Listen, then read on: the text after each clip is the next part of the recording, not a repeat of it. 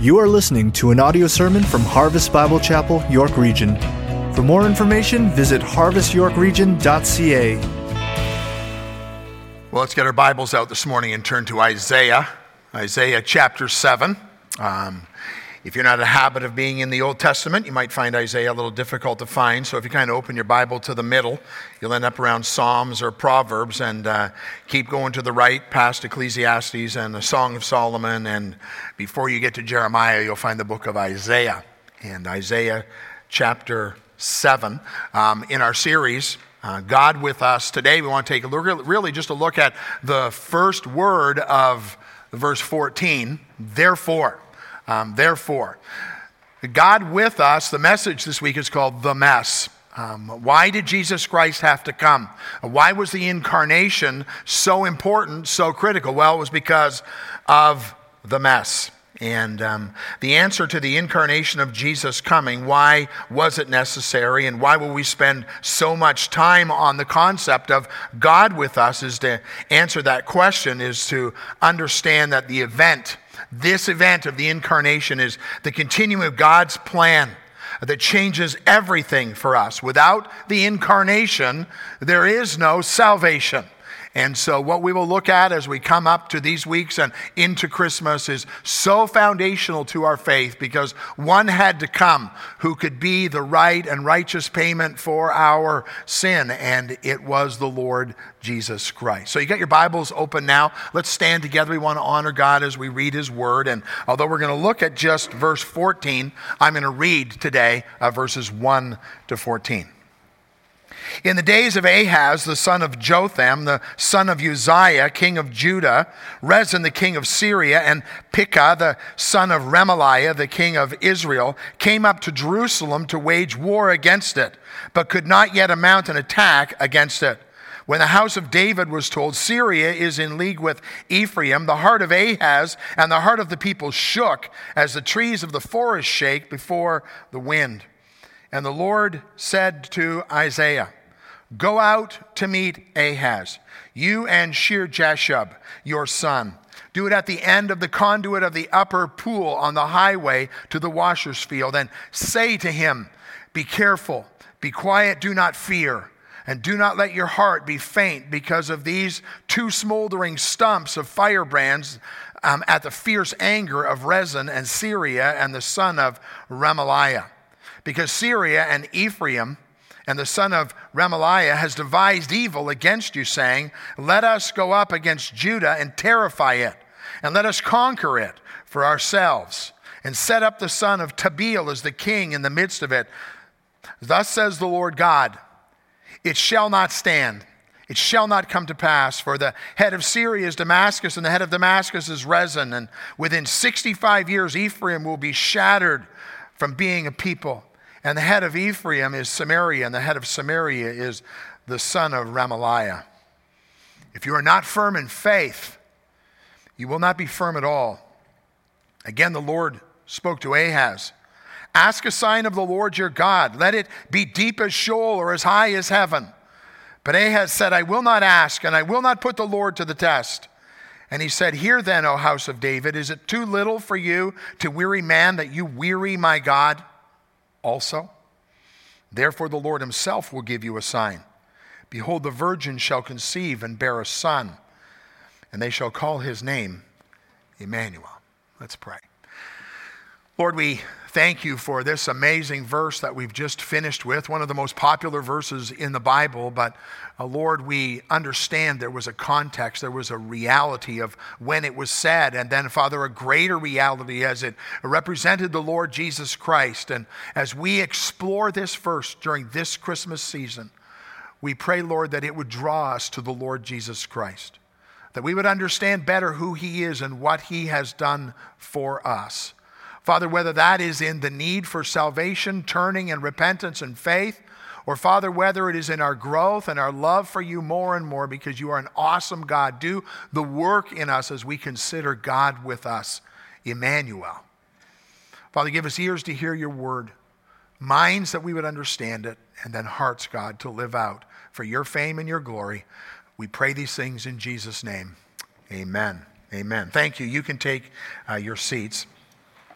Well, we're going to, as I said, we're going to spend the series in Isaiah chapter 7, and today just in the first verse, but we want to kind of get a little bit of the setting that's before us, and so with this pointer best I can, just to kind of give you an idea of what's going on here at this time in our lives. Over here, right over in that area right there would be where Iran is, and then Iran, and then Iraq is more in here. Turkey's kind of up in here. And down in here is Syria. Lebanon is over here. And then this is the area of Israel. And so that's what's going on there today. But that's not what it looked like back in this day. As this is written, what's going on as Isaiah speaks to Ahaz is you have the king in Damascus in Syria making a connection with the tribes of the north. And originally what they wanted to do was put together a whole group of the nations, including Judah, to go and fight against Assyria.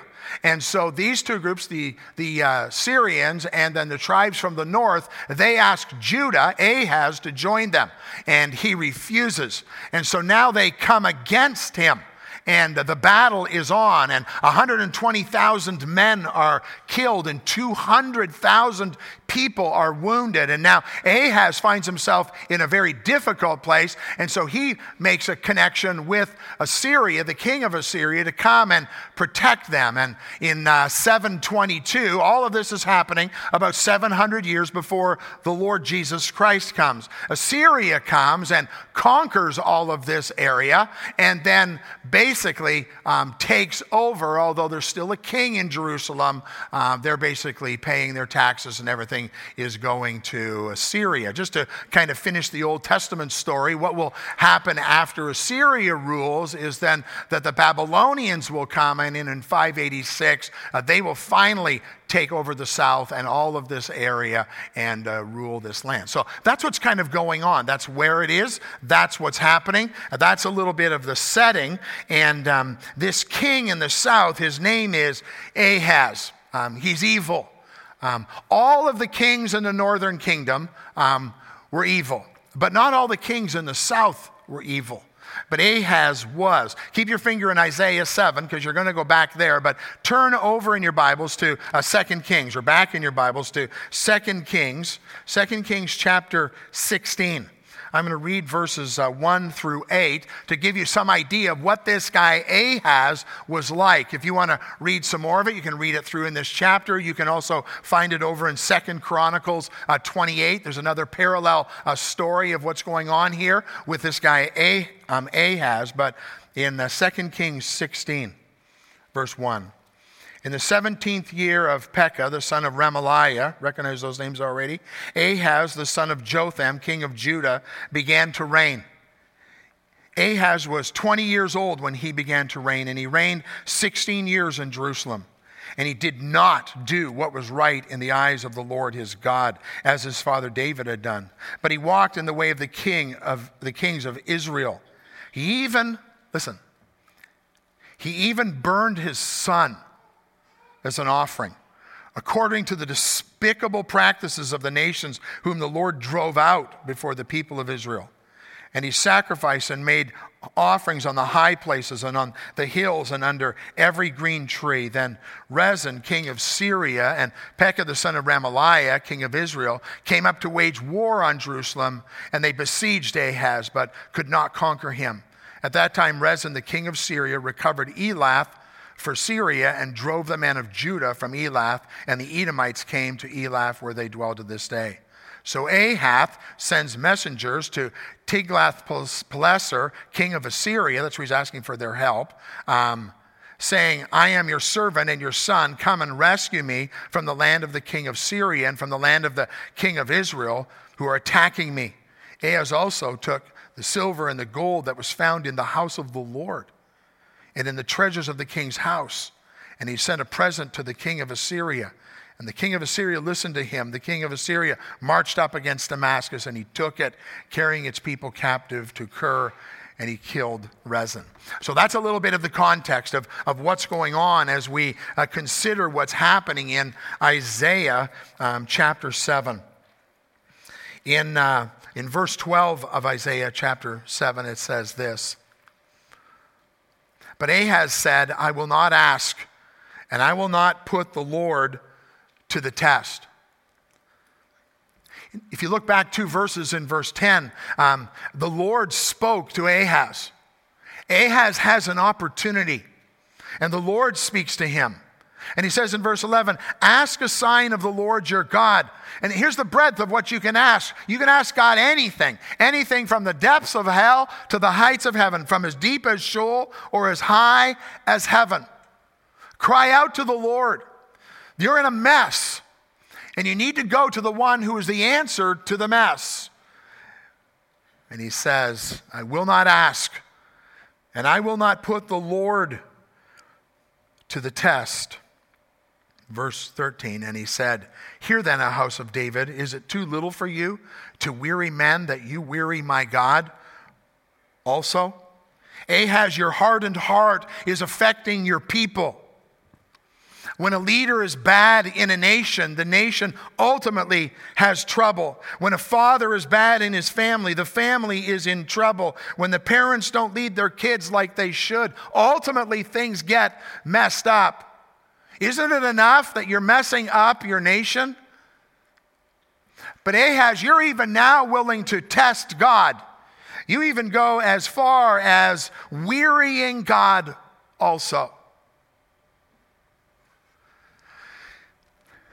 Hey, before we get too hard on Ahaz, I just think about ourselves and our struggles. I think about the way we respond to the difficulties in our lives. Now, his might seem like a 10 out of 10 to you, and it was. But what about the difficulties we go through and don't bother coming to the Lord and asking him for help? Come unto me, all you who are labor and are heavy laden, and I will give you rest, right?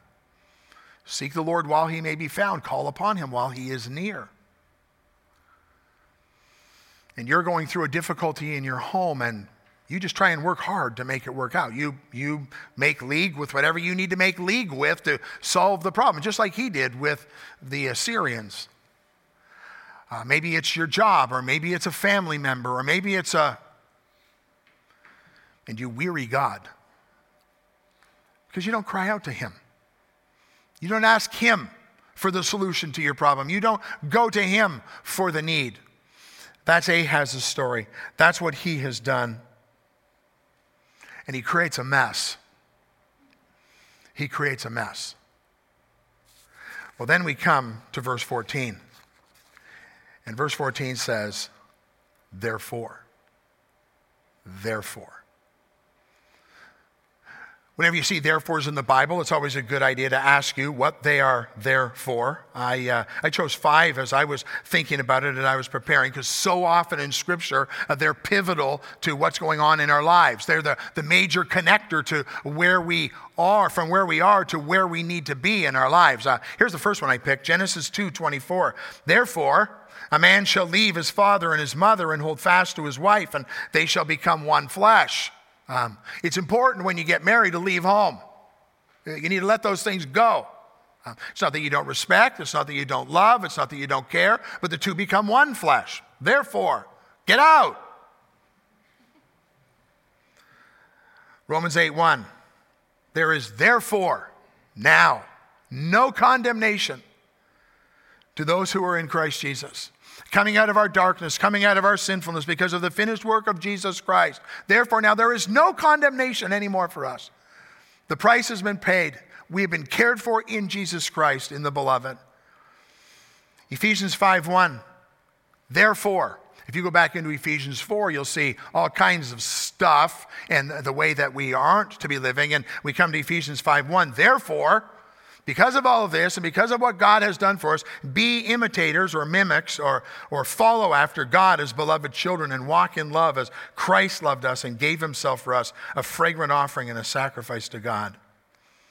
1 Corinthians 15:58. 1 Corinthians 15 starts out talking about the Lord Jesus Christ and his resurrection and all the people who saw it, and then talks about death. Oh, death, where is your sting? Oh, death, where is your victory? And then it comes to Ephesians 15:58. Therefore, because of the finished work of Jesus Christ, because of the victory that we have, therefore, my beloved brothers, be steadfast, unmovable, always abounding in the work of the Lord, knowing that in the Lord your labor is not in vain. And then one more. Romans 5:1. Therefore, since we've been justified by faith, we have peace with God through our Lord Jesus Christ. Therefore is in Scripture. When you see one, you need to go and examine what is it there for. And this, therefore, is there to answer the mess that man has created. Specifically, Ahaz and Judah and Israel. It's there to give the answer to what's going to come for them in judgment. But we're going to see as we go through this text, it was far greater than that, because the implications of this verse go right through to the Lord Jesus Christ. Ahaz, you have messed this up. Therefore, whether you like it or not, whether you want it or not, there is an answer that is coming. The world we live in, we have messed it up. We are separated from God without the Lord Jesus Christ. And whether we like it or not, or want it or not, God has given the answer to our need. Therefore. And so why did it happen? Why did it have to happen? Why was the therefore so necessary in this context? I want to take a look at three things that came out of Ahaz's life, that come out of all of our lives, especially before we are in Christ. And three things we need to see. Here's the first one. It's called pride. Pride. The therefore is there because of Ahaz's pride. The word in pride in Hebrew is about arrogance and cynical insensitivity to the needs of others and presumption. A synonym for the word pride in the Hebrew word is the word to be high. To be high. Literally, putting yourself on the throne. That's what pride is. Pride is when you put yourself on the throne, and that's what Ahaz is doing in our context. But before I go there, in the Greek, in the New Testament, it's an excessive confidence or arrogance or being arrogantly superior. Ahaz is filled with pride. He says, I don't need God. I don't need to cry out to God. I'm not going to cry out to God. I can take care of this on my own. Pride is rooted as a matter of our heart. Pride says, I want what I want. The nation is going down the tubes. The mess is coming. The attacks are already on him, and he won't cry out to God because he wants to be in control. I want what I want. Pride is, I want me more than I want God. We see it first in Satan in the Bible. We see it in Adam and Eve in the Bible. We see it all through Scripture when man takes his eyes off the Lord and wants what he wants. But we see it in our own lives and in our own walk with God. I want me more than I want God. Pride says, I have the answer. I know it all. Ahaz believed he could manipulate these things. He could make the connection with the Assyrians. This would all go away for him. I know is what pride says. And we can get caught up in that. Even as followers of Jesus Christ, God's word can be plain, and we can still push it aside and going after what we want because I know, I'm okay. I can work this out. I know it all. Pride neglects the word. Pride neglects the word. Again, the Lord spoke to Ahaz, and he neglected it. He refused it. And prideful people don't spend time in God's word because they know God's word is going to bring conviction. And if you're not spending time in God's word and you claim to be a follower of Jesus Christ, I would suggest to you, you need to check your heart as it comes to the areas of pride and what is God calling to you and you're refusing to do it. And the reason this book seems cold and harsh to you is because you're not doing what God's called you to do. You're not listening to his word because you've got yourself lifted up. You've got yourself on the throne. Pride is a lack of humility. Sue and I were on vacation for the last couple of weeks, so we've had the privilege of live streaming church on Saturday night. It's kind of a cool thing to do when you're away. And so last week I was watching my son as he was preaching here. I got to tell you, not many greater thrills in my life than watching your son preach in your church. It's not my church, you know what I mean by that, but it's such an amazing thing. He's way better looking than I am. I apologize for that. He got that from his mother. But he was speaking about humility. And one of the things he kept saying, or kept resounding with me, was, most of your thoughts are me thoughts. Most of your thoughts are me thoughts, right? Me thoughts. That's when there's a lack of humility, because you're always thinking about yourself. And that's what Ahaz was doing. It was because of pride. Pride is me before you. Humility is you before me. Now, the results of pride are the reality of things like atheism and agnosticism. In Psalm 73:11, they said, how can God know, and is there knowledge in the Most High? When you put yourself on the throne, you have to deal with God. You have to get rid of him. That's what happens when we are people who are filled with pride. It's called sin. It ruined Ahaz. And until we know the Lord Jesus Christ, it ruins us. James 4:6 says, but he gives more grace. Therefore, it says, God opposes the proud, but he gives grace to the humble. Ahaz's problem was me on the throne. That was his problem. That was the mess that he created. That's what the therefore was there for, because he was proud. Well, what did James say? God opposes the proud, but he gives grace to the humble. And the word oppose literally means to be at war with. If you're a prideful person, you're at war with God. That's a fight you're not going to win. And even as followers of Jesus Christ, in our pridefulness, God desires to give us grace, but we're always in this battle against him because of pride. 1 Peter 5:5-6 says, likewise, you who are younger, be subject to the elders. Clothe yourselves, all of you, with humility towards one another. For God opposes the proud, but he gives grace to the humble. Humble yourselves, therefore, under the mighty hand of God, so at the proper time he may exalt you. Do you want to be in opposition to God? That's the place Ahaz found himself, in opposition to God. Or do you want to be a recipient of God's grace? The therefore is there because of Ahaz's pride. Ahaz's pride led to rejection. Rejection. Ahaz on the throne led him to rejection. First of all, the rejection to the message and the plan of God. God had a plan. God spoke to him and said, you come and you test me. And he said, I won't do it. He didn't want to know what God had to say. And he comes to a place of rejection. First to the message and plan of God. And Ahaz rejected the opportunity to call out to God. And God tells us to cry out to him and seek him. And he's rejecting God. Rejection leads to faithlessness. Faithlessness, a turning away from God. Ultimately, it leads to apostasy, believing what I want and espousing that as the truth. And what I have and what I desire and what I want. It doesn't matter what God's word says. And he has, in his pride, he has rejected God.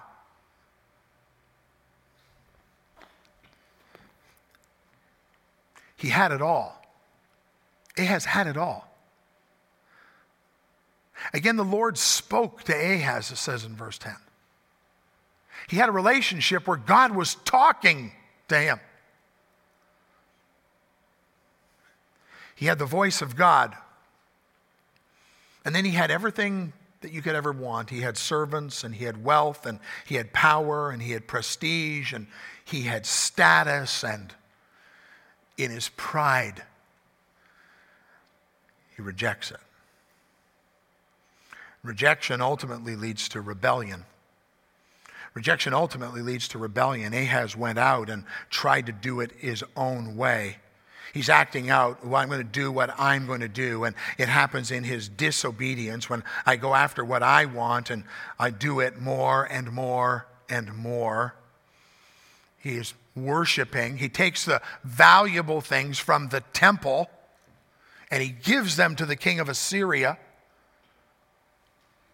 He takes the valuable things from his own home, from the nation, and he gives them to Assyria.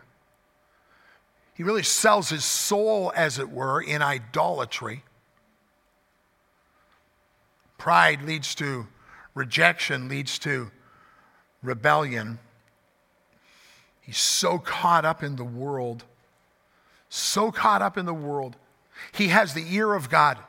He's hearing the voice of God. And he rejects it. As I said, we were on vacation. So 2 weeks ago, I had the privilege to listen to Jason as he was preaching. And a thing that resonated for me in that message, which ties into this, was about the investments in what is critical. The investments in what is critical. And that being primarily the gospel of Jesus Christ. Ahaz had no interest in what God wanted him to do. But he had interest in what he wanted to do.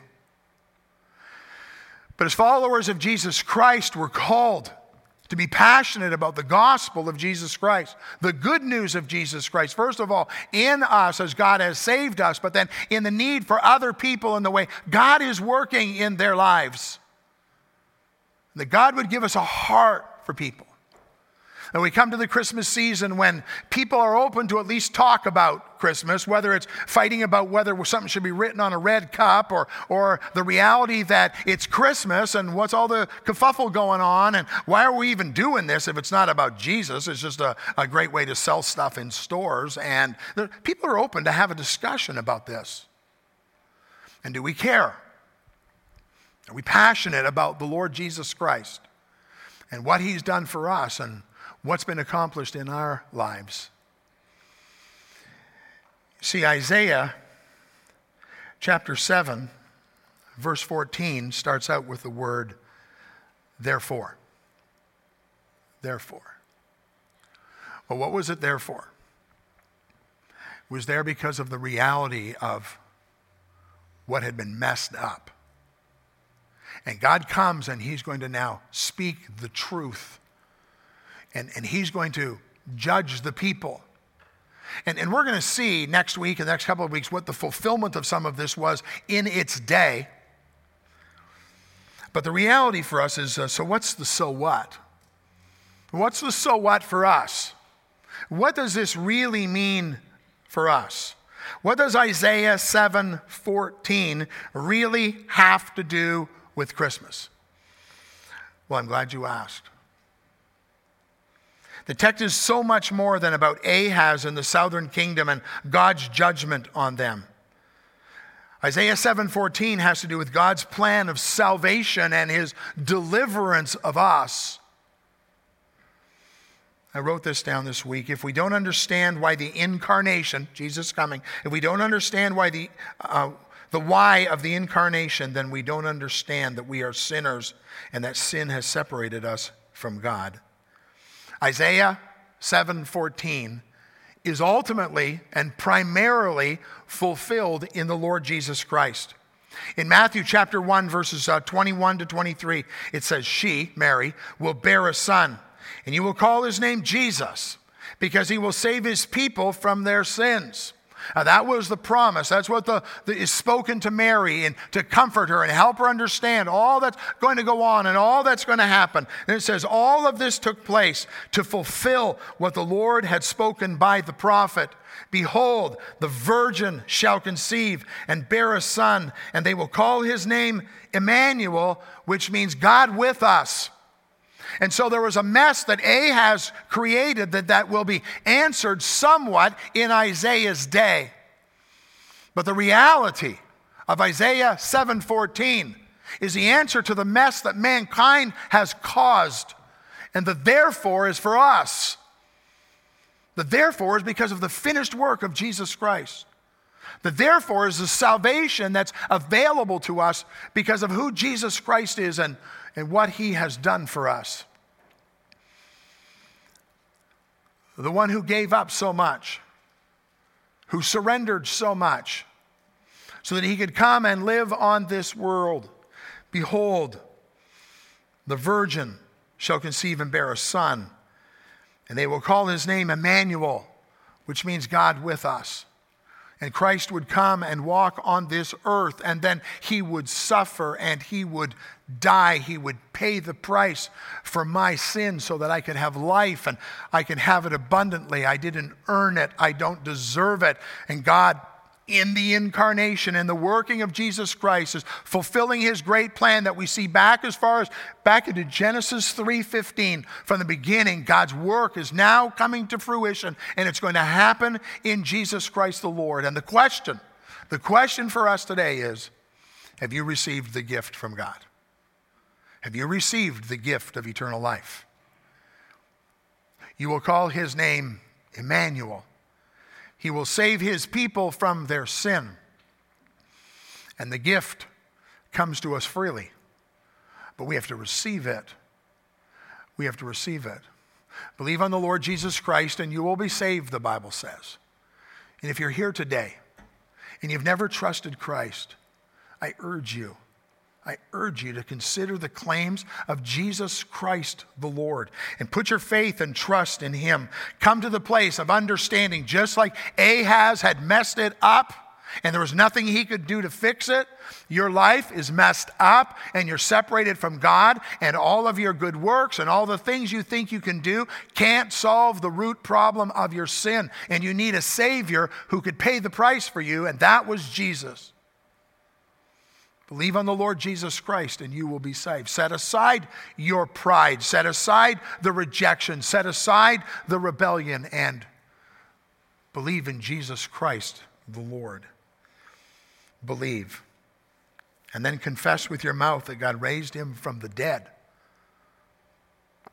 The reality of our salvation is that Christ came, he paid the price, he rose again. It's the receipt. It's the proof that he was who he said he was. He did what he said he would do. Confess with your mouth that God has raised him from the dead. In Romans 10:9 and 10, if you confess with your mouth that Jesus is Lord, believe in your heart that God raised him from the dead, you'll be saved. Not your works, not what you do, not what you can offer. It's all about who Jesus is and what he did.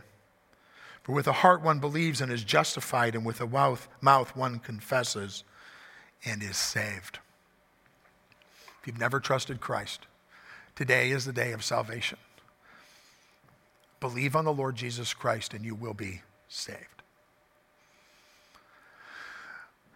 Church, therefore is a great reminder for us.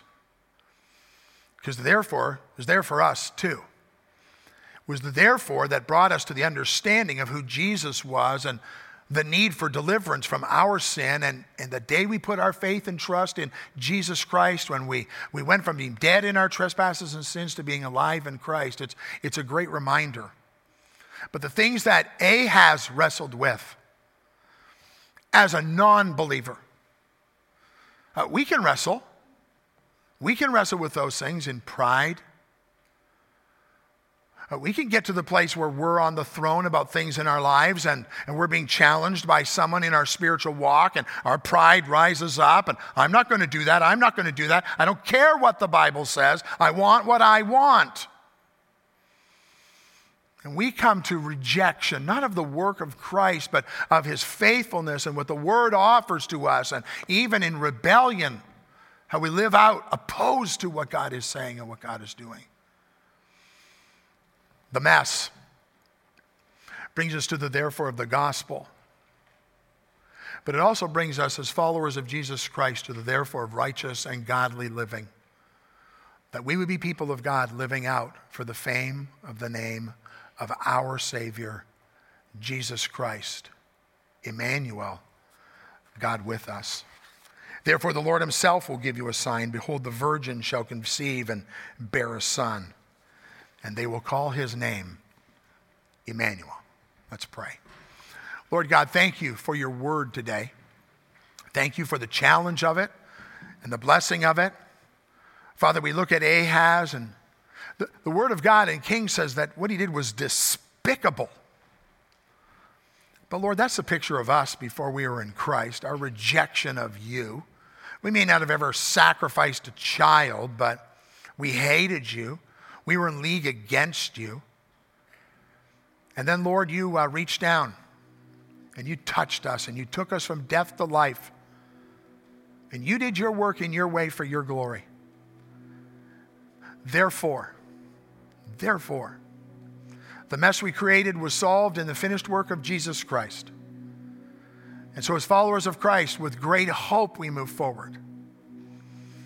And Lord, I pray for the person in the room who is at that place where pride is still ruling and rejection and rebellion are still part of what it is. And Lord, would you bring them to brokenness in themselves to understand it's only through the finished work of Jesus Christ that we can be saved. God, you do that work and you do it for your glory. We ask in Jesus' name. Amen.